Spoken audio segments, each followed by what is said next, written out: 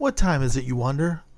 Well, it's time for Drinks with Tony on KPCR LP Santa Cruz 101.9 FM. Hi, I'm Michael Easter, and you are listening to Drinks with Tony. Get on the Drinks with Tony show. Yeah. You're listening to Drinks with Tony. I'm your host, Tony Duchesne. Today on the show, we have Michael Easter. He's the author of The Comfort Crisis, Embrace Discomfort to Reclaim Your Wild, Happy, Healthy Self. Michael, how are you doing? I'm doing well. Thank you for having me. Thanks for coming on. The Comfort Crisis, it's mind-blowing. I thought we were supposed to be comfortable. I thought we were supposed to achieve all the money we can and all the success we can so we can sit by a pool and drink margaritas till we die. Well, I would say those things are great. Don't get me wrong. But you're right. You're tapping into something that I talk about in the book is that humans are wired to do what is most comfortable, to try and make life easier, more effortless, to remove the challenge from our lives. Because in our past environments, as we evolved as humans, in these environments that were rough and tumble, that were challenging, where everything was hard, doing what was most comfortable and easy kept us alive, right? It told us to avoid unnecessary movement, i.e. exercise. It told us to sit around when we could. It told us to eat the most calorie dense foods we could. It told us to avoid all risk, all challenge. But now in the last 100 years, especially, we've really made the world easy and effortless and removed all that stuff from our life. So there's essentially a mismatch between these drives we have to be comfortable in this comfortable environment. It's not serving us anymore. So you look at the data and it's really linked to a lot of the most pressing problems that we have now. This just happened to me about an hour ago, and this is going to be way too much information, but I had to use the restroom, right? And I couldn't find my phone. So I had to grab a magazine, and I go into the bathroom with a magazine, and I was thinking about it. I'm like, this is how we used to go to the bathroom. Like when I was young and would go, like when I was at work, I would grab a newspaper, fold it up in my pocket and go use the restroom. And now I'm like, where's my computer that's connected to everything in the world? I'm like, why do I need all that information when I'm just going to the bathroom? Yes, that is a good question. And I actually have an answer for that. So humans are wired to want as much information as we can get. So if you think about these environments that we evolved in, if you could have information, especially about the future, for example, the weather, whether there was a tiger lurking in the bushes ahead, et cetera, all this stuff, that has survival advantage. So we always wanted to get as much information as we can to be connected. But now we're in this world where, you can go on your cell phone and go on Instagram and learn what that kid you went to high school with 10, 20, 30 years ago ate for lunch, what the former president of the United States said today, what XYZ. And it's just like this overload, right? And you look at the data, and part of the reason that you see things like anxiety and depression rising is in part because we just have this influx of digital media. So the average person each day, this is kind of a crazy stat, they spend 11 hours a day engaging with digital media. That's from phones, as you put, because I'm the same way, man. I'm bringing that phone into the bathroom. No question. But then we also have Netflix, where a lot of us work from behind a computer screen or on the internet all day, et cetera, et cetera, et cetera. And even when I think about Netflix, I think about weird things too often. So I'm so glad we're talking. But like, I remember the days when me and my friends would go to the local video shop and we would spend 30 minutes trying to figure out what film we were going to watch later and put into the VHS player, which, was the big technology back then. And then we would all enjoy the film. And now when so much choice is just at us, it's just, I even get lost when I'm alone. I'm like, what do I watch? And I spend like an hour going, none of this is going to work out. It's almost like, well, you do it really well because you go off with these with this guy who goes hunting in glaciers. you're like, hey, check this out. We're going to zero. I'm going all over the place here. Bear with me. That's cool. Yeah. So you go to zero, and then that's the ultimate and utter discomfort. I mean, when I say go to zero, I mean you're not connected. Yeah. Redeem me here, because that wasn't a question, and that was just a terrible vomit launch. So I hope you got something out of it. No, I think I caught the vomit as it came in for sure. It's good. It's good vomit. First of all, I'll say this is just a random observation. I was thinking yesterday actually about when I would be home from college in the summers. I would go to a video store, like you just mentioned, and I would rent the DVD of like a season of a show I was watching. And I went through the entire Sopranos one summer and like just fixated on it and could watch 3-4 episodes in a row. Nowadays, I could never do that because I'd be like, oh, my phone, I got to watch it. And then I'd have to rewind, and like our attention is just so fractured. So I just think that's an example of like how things have changed. Right. But in terms of the journey I took into Alaska, yeah. So part of this book is the overarching narrative is about this month long that I spent in the Arctic backcountry. And that was a total reset. And what was really interesting as it deals with the topic we're talking about now is that all of a sudden I found myself bored again. Right. So it's like we're on this hunting expedition, we're hunting caribou. And caribou are migrating. So a lot of it is waiting for them to come through an area you're anticipating that they're going to come through. Now, they didn't want to seem to do that. So we would sit for like 2, 3, 4 days at a time, just on this hill, just waiting. I didn't have my cell phone, didn't work up there. I didn't have magazines. I didn't have books. I didn't have anything. So I was doing things like reading the label of a Cliff Bar, reading the tags in my outdoor clothes. And then I'd have to like sort of switch to something else to think about. And it was uncomfortable. That boredom is uncomfortable. Now, it turns out that boredom is actually beneficial. It's this evolutionary discomfort that humans evolved to face. So boredom, it's really neither good nor bad, but what boredom does is it tells us, go do something. And in the past, it would be like, hey, whatever you're doing right now, your return on your time invested, it has worn thin. So you need to spend your attention elsewhere. Now, this could be an example would be like, let's say we're out hunting and the hunt is just not going well. We know we're not going to get resources. Boredom kicks on. We're like, well, this sucks. Let's go do something else to find food. Right. So we used to have these productive outlets for our boredom. We would usually be cued into doing something that was beneficial for our lives and would give us a return. Nowadays, when boredom kicks on, we have these new, wacky, easy outlets for our boredom. So now when boredom kicks on, it's not, okay, I'm going to sit down and read War and Peace, or I'm going to do X, Y, Z that's going to improve my life. It's like Twitter, Instagram, that new next Netflix series, which, don't get me wrong, that stuff can be great. But the problem is that we just never really experienced boredom anymore and let it take our minds where our minds need to go to do really interesting and creative things. I mean, when you look at the research, boredom is one of the key drivers of creativity, but now we're not letting it go to those creative places. We're letting it take our minds into our phones or screens or TV. Yeah, it blows my mind that the creativity part of boredom is really important. It's you need to get to that place where you're just, I think if I'm writing something, I need to be bored with it, and then things happen. And what is the solution for people like me who don't want to go hunting in Alaska? What do I do? Yeah. So I've actually, being up there, I kind of realized, wow, this thing is good and I should experience it more. So a lot of what I'll do, I think, to back up, I think that when you look at who designs apps, it is people much smarter than me. They're in a lab in MIT or Stanford, and they sit around all day trying to figure out, how can I get this person to engage with this app for more time? This is what they do for a living. I'm a moron. I don't stand a chance against these guys.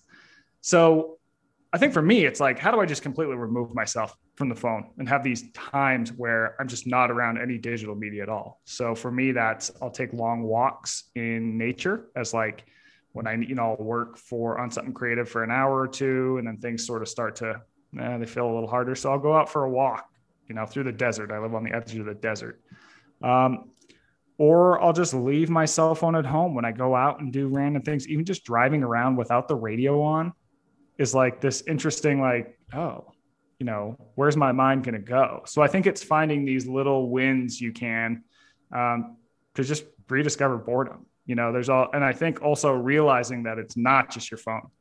It's also what's in your computer. It's also what's in your TV, because a lot of times people think, okay, I know that I spend too much time on my phone.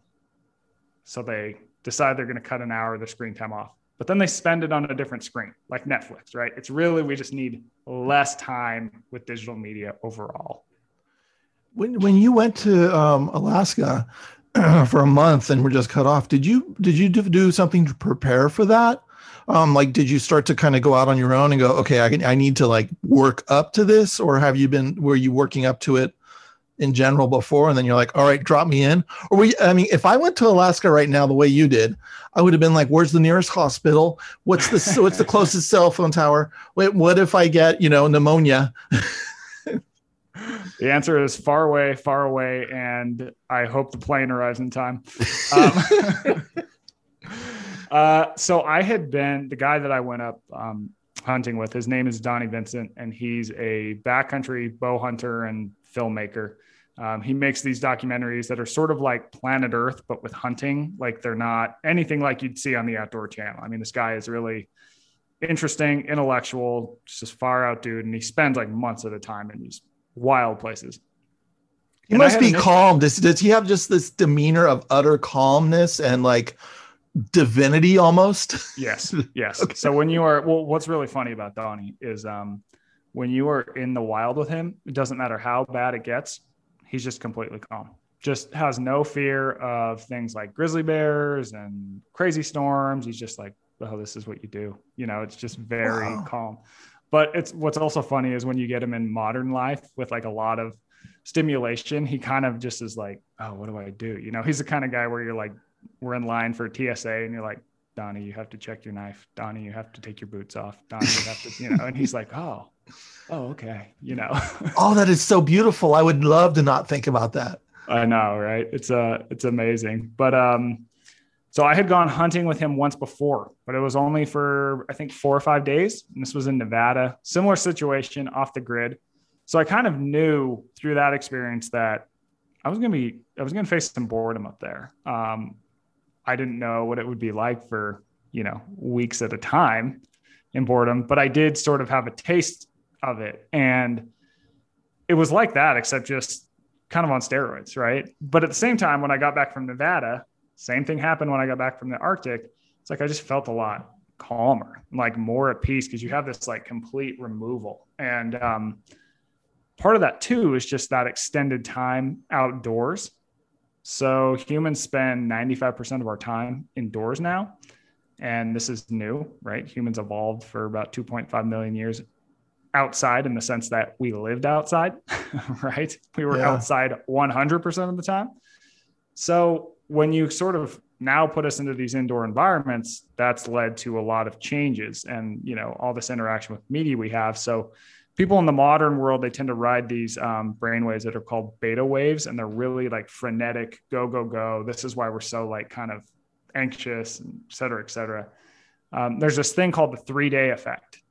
And it's basically found that once people are out in sort of backcountry nature for 3 or more days without interaction from digital media and sort of the modern world, their brain starts to ride what are called alpha waves. And alpha waves are found in experienced meditators. I mean, like the people who are like at the highest levels of meditation. And they're super calming. They're associated with creativity, greater life satisfaction. Just sort of for me, I can tell you, like when I was up there, I was calmer than I'd ever been. You would think that because of weather and grizzlies and crazy stuff, I would be totally, on edge the whole time. But the opposite was true. Of course, when you see a grizzly, I'll have like a sharp spike in stress. But overall, as a whole, it was just like, I felt very calm and connected. And it was also sort of strips away a lot of the extra stuff, I'll say, in your life. You suddenly like don't care about, I don't know, that person in the office that kind of annoys you, or like, am I going to have, I need to buy this new thing, or just all these like random things that we kind of get hung up on. And it really strips away the layers, and you start to really see what matters to you most and more care about that. It's interesting that you found connectedness by not being as digitally connected. Wait, what's the connection that you're talking about when you say that?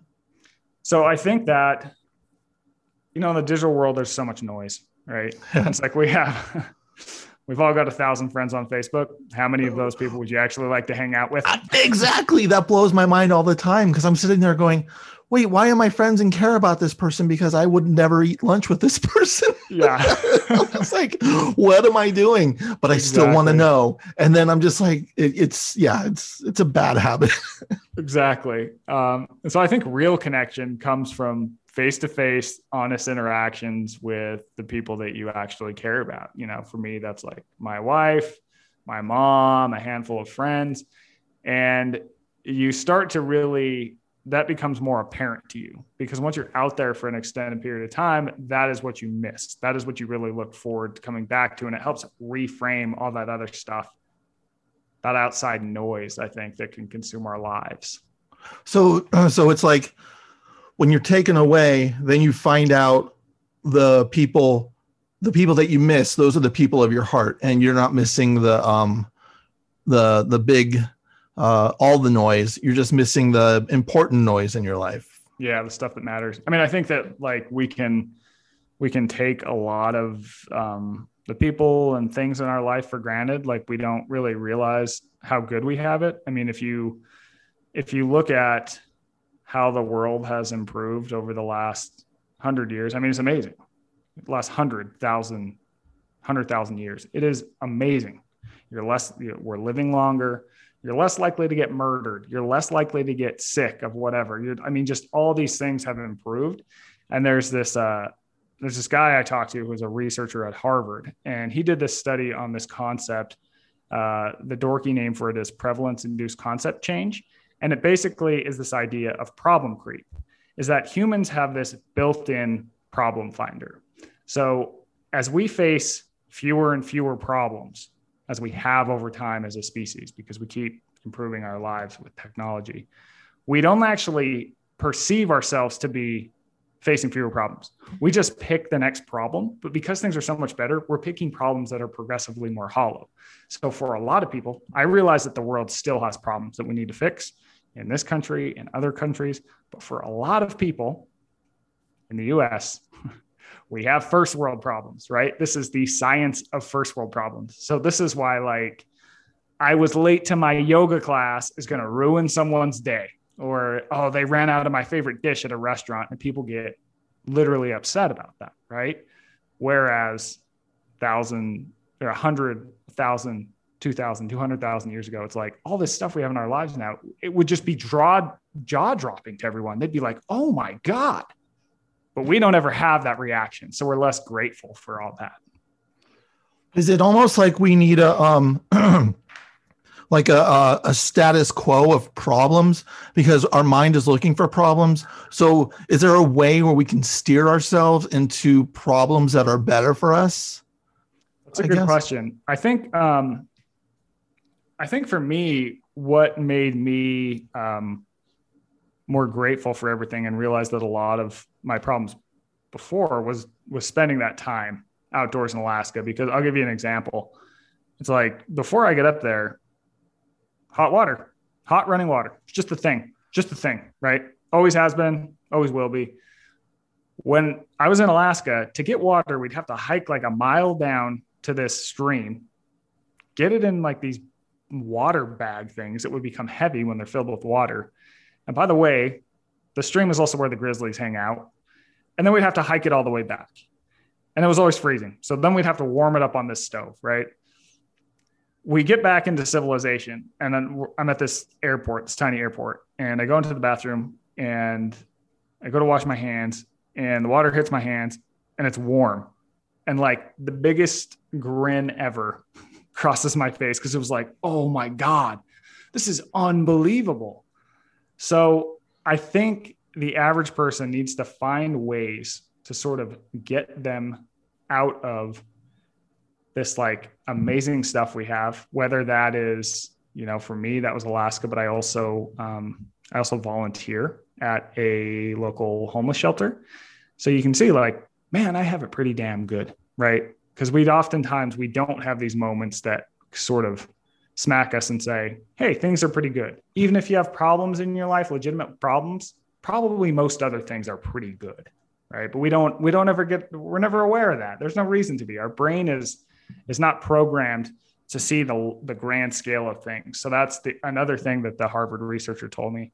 It's like in the past, just identifying the next problem that kept us alive, because things were problematic. We're always trying to survive. It was a struggle. But you put us in a world where there's not a lot of struggle and it's relatively easy to survive. Now we just look for problems that aren't really that problematic.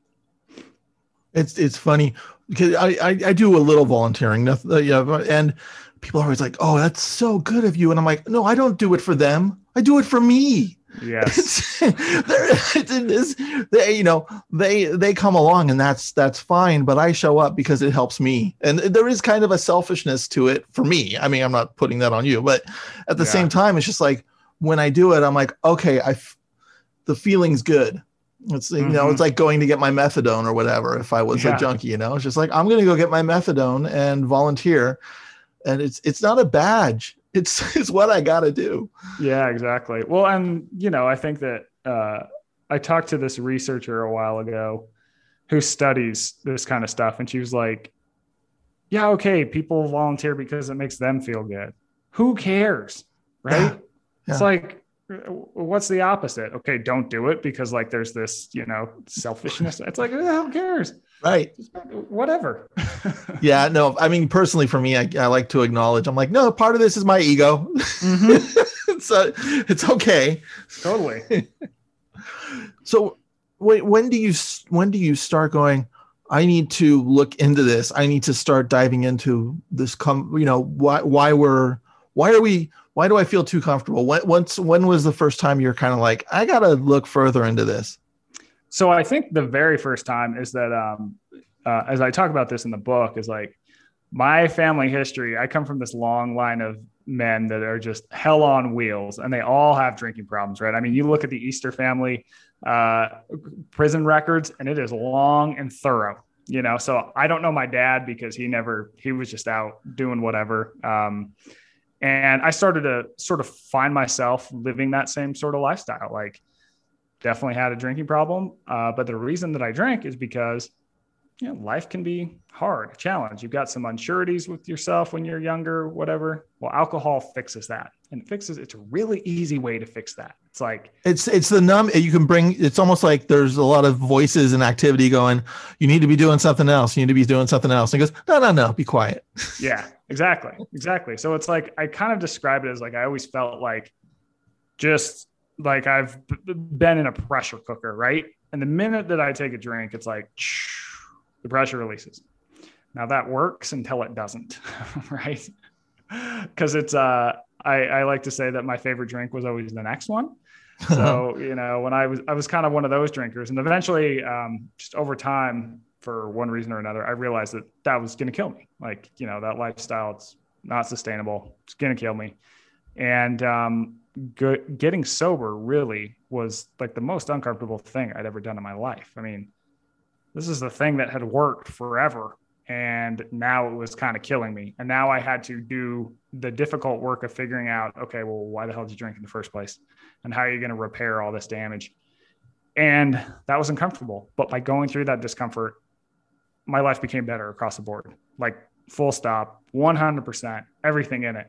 And so it kind of opened my eyes to like, oh, if you want to improve yourself, not only yourself, but by proxy, the lives of others around you too, like you might have to go through some discomfort.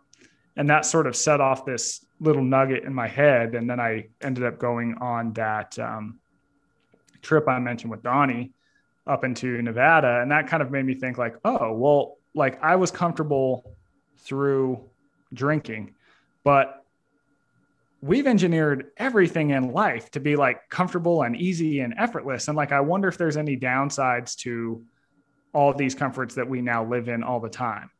So then I end up going to the Arctic, and that really sort of cements it. And I can see that like, yeah, like we've changed so much with our environment. It's all to make things easy and effortless and challengeless, which is great. we're living longer, but we really need to offset that with things that sort of push back at us. And we need to get out of our comfort zones in a lot of ways sometimes to improve. And the reunion with your family just must have been amazing coming back from the Arctic. Yeah, for sure. One thing that's funny is, and there's this study from the 40s that actually confirms this, is once you start really losing a lot of weight, because we only brought 2,000 calories up there and we're burning like 6,000 to 8,000 a day. So I lost like 15 pounds. Is amazing to see my family, but also when you lose weight, your brain starts to obsess about food, especially when you've lost a lot of weight fast. And so I live in Las Vegas, and they're like, where do you want to go out to dinner? It was like the first night. I'm like, I want to go to the nicest all-you-can-eat buffet we can find in the casino. And I am 1,000% sure that place lost money on me that night. It was just like to be back in like this warm building with just as much food as I could ever have that actually tasted good, because we're eating like Cliff Bars up there, with the people I love. It was just like, oh man, if this isn't heaven, I don't know what the hell is, What casino was the buffet at? Because if I ever go to Vegas, I'm going there. Well, now the problem is this was all pre-COVID, so I don't even know which ones are open anymore. It was at the Bellagio, I think. Yeah, but now we're having to rethink buffets, which is right. So, that's right. Yeah. Even it's funny. Even Whole Foods. My go-to lunch was the salad bar at Whole Foods. And I would just go in there and just make my big old salad. And I felt good about myself. Now, all of a sudden, there's no salad. And it stressed me out. It stressed me out that the salad bar was closed. My comfort was told, not only is a global pandemic happening, but I can't go get my tongs in on the salmon that I want.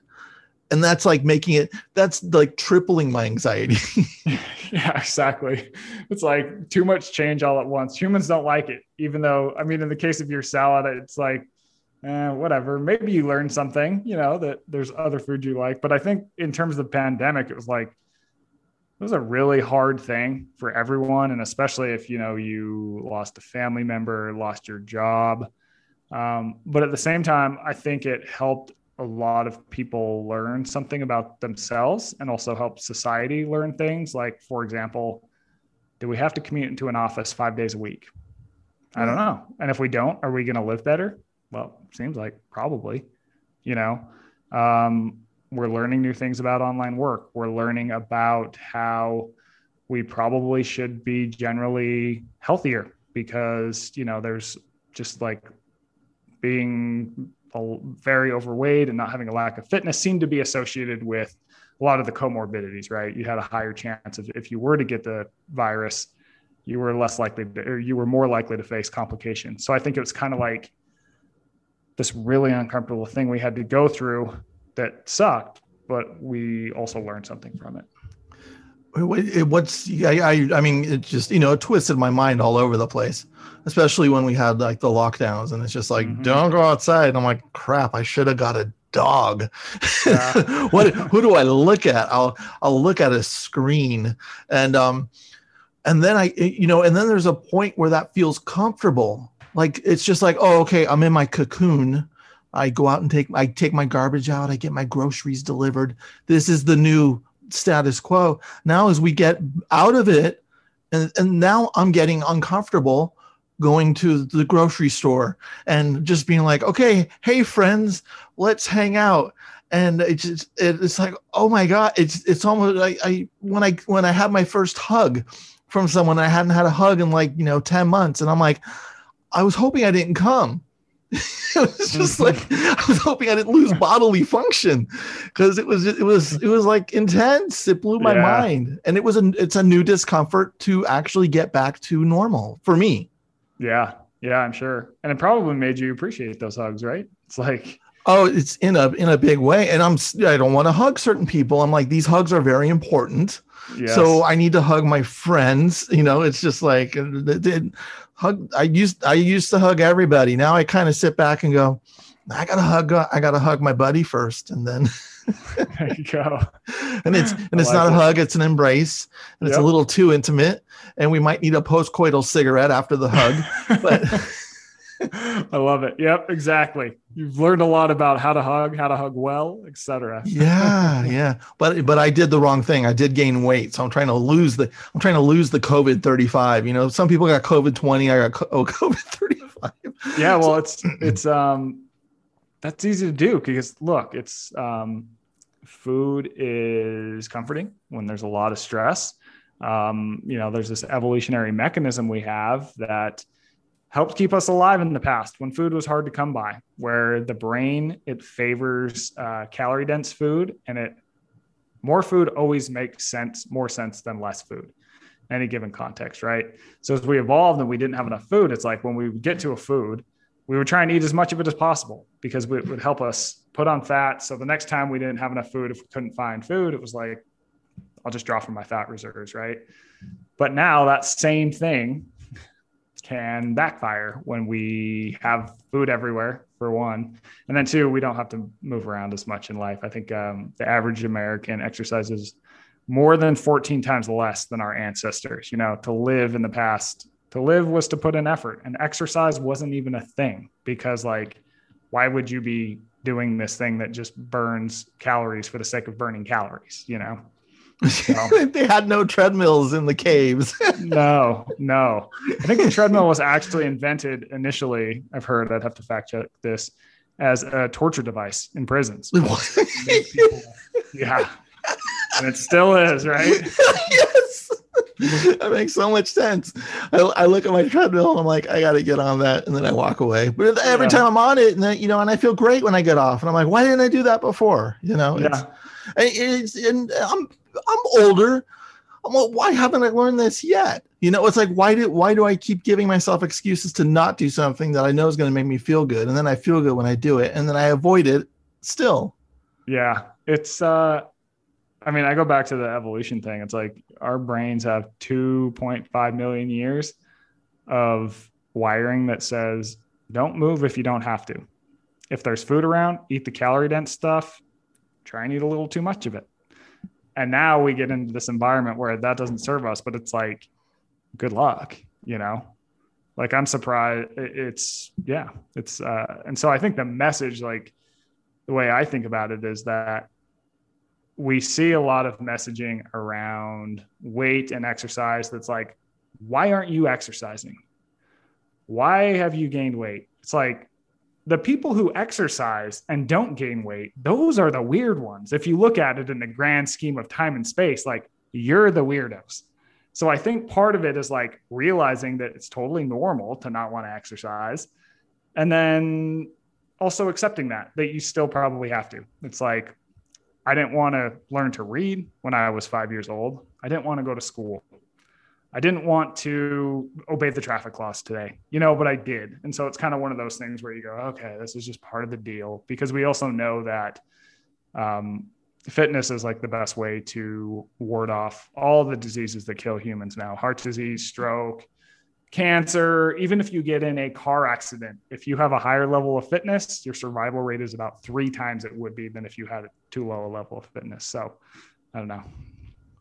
Makes sense. We were talking earlier about the getting the digital information, and this is something I've thought about, and it may be way off base, and just go, Tony, this is way off base, relax. But how, like, I notice how much alcohol commercialism comes at us. I watch a baseball game and it's just like, it's in your face, beer, beer, beer. I'll watch UFC and it's just like vodka, vodka, vodka. And it's just like, sometimes I think the kids are going to be all right. And like 100 years from now, they're going to be like, I don't care about that. I'm not going to buy it because people, back in the day in the 2021s were poisoning themselves. And why would we do that? And this is I'm not on shrooms. I'm not on anything, but maybe this is a shroom conversation. But what is the future 100 years from now? Like, what do you think? Do you think people are going to get on this and go, wait a second, we need to be more uncomfortable. We need to not have these quick fixes. Bacardi's just going to be out of business because everyone realizes, oh, that's just that's sugary poison. I don't know. What are your thoughts on that?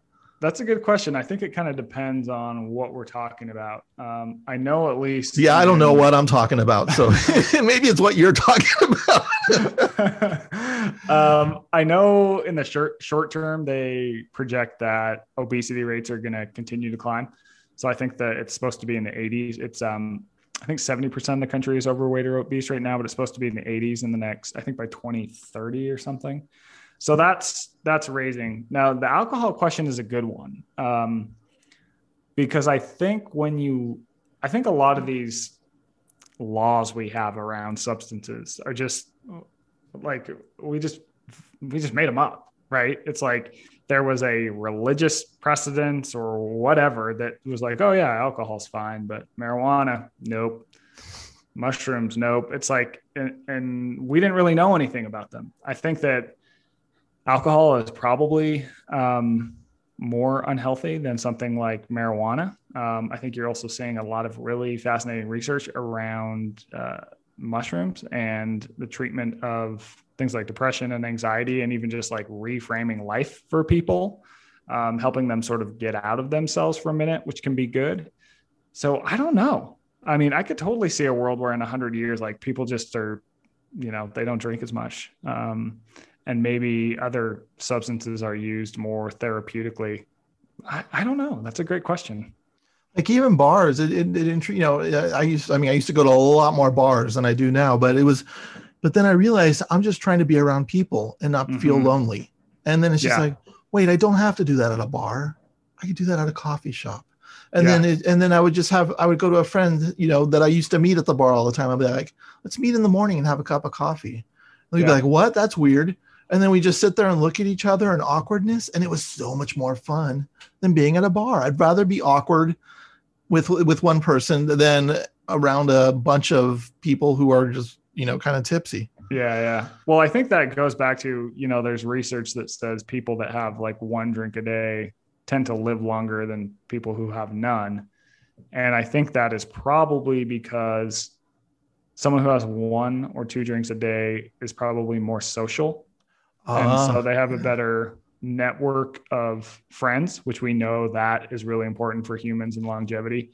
Now, of course, there's a point of diminishing returns with alcohol, right? If you have, say, 3 or more drinks a day, that's going to take years off your life for sure. But there tends to be a sweet spot. And I don't think it's from the alcohol. I think it's just from the social element. So like, then there becomes a question of, well, now that everything is becoming so digital, are we removing those important social interactions from our lives over time? So I don't know. These are some of those things where kind of a wait and see, I don't know. Well, it's even like doing this show. I never would do it online before COVID. It was always in person or in studio, and people would be like, oh no, they can't make it to Los Angeles. Will you still interview them? I was like, no, not at all. Then COVID hit, and then here we are.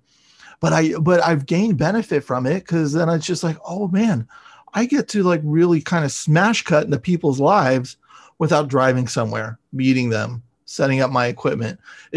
And so I lose that, but I kind of gain from it. Like even when we count on, it's just like, hey, what's up? Here we go. Boom. And there's kind of a coolness to it. I'm trying to figure out how to do it in person now, where it's just like, oh yeah, when you see me, we're starting the show, Yeah. But where I don't even know where I was going with that. I think sorry about that. That wasn't a question. Was it a question? No. Tell me. No, I was just going to say that I think that at first the whole Zoom video thing that we were forced into was kind of awkward. Like they were like, oh wait, is this weird? Is this normal? But I think it's getting more normal for people. And I think it's starting to feel more like an actual interaction, where when we first started doing it was just like, is my camera on? Is my microphone on? Like, right. Exactly. Weird. Yeah. Now we're so used to it. Now it's our new comfort zone. Mm-hmm. So this all started, did this start because you got into journalism? You were a journalist? Yeah. So in college, I had this kind of weird major that wasn't journalism. And I realized I wanted to write. So I grew up. What's the weird major? I made up my own. So I went to the school where you could make up your own major. And it was essentially a mix of economics, international relations, and environmental studies. So I was interested in natural resources and all the laws and science behind them. And I thought I maybe wanted to go to like get a business law degree and work in like natural resource extraction. And then when I was maybe my third year of college, I took a English class where I was writing environmental writing. And I had grown up reading a lot. I was a total magazine junkie. And the class just clicked. And I was like, oh, no, this is what I want to do. Now it's too late to change my major. So I ended up going to grad school and studied journalism, specifically science, health, and environmental journalism.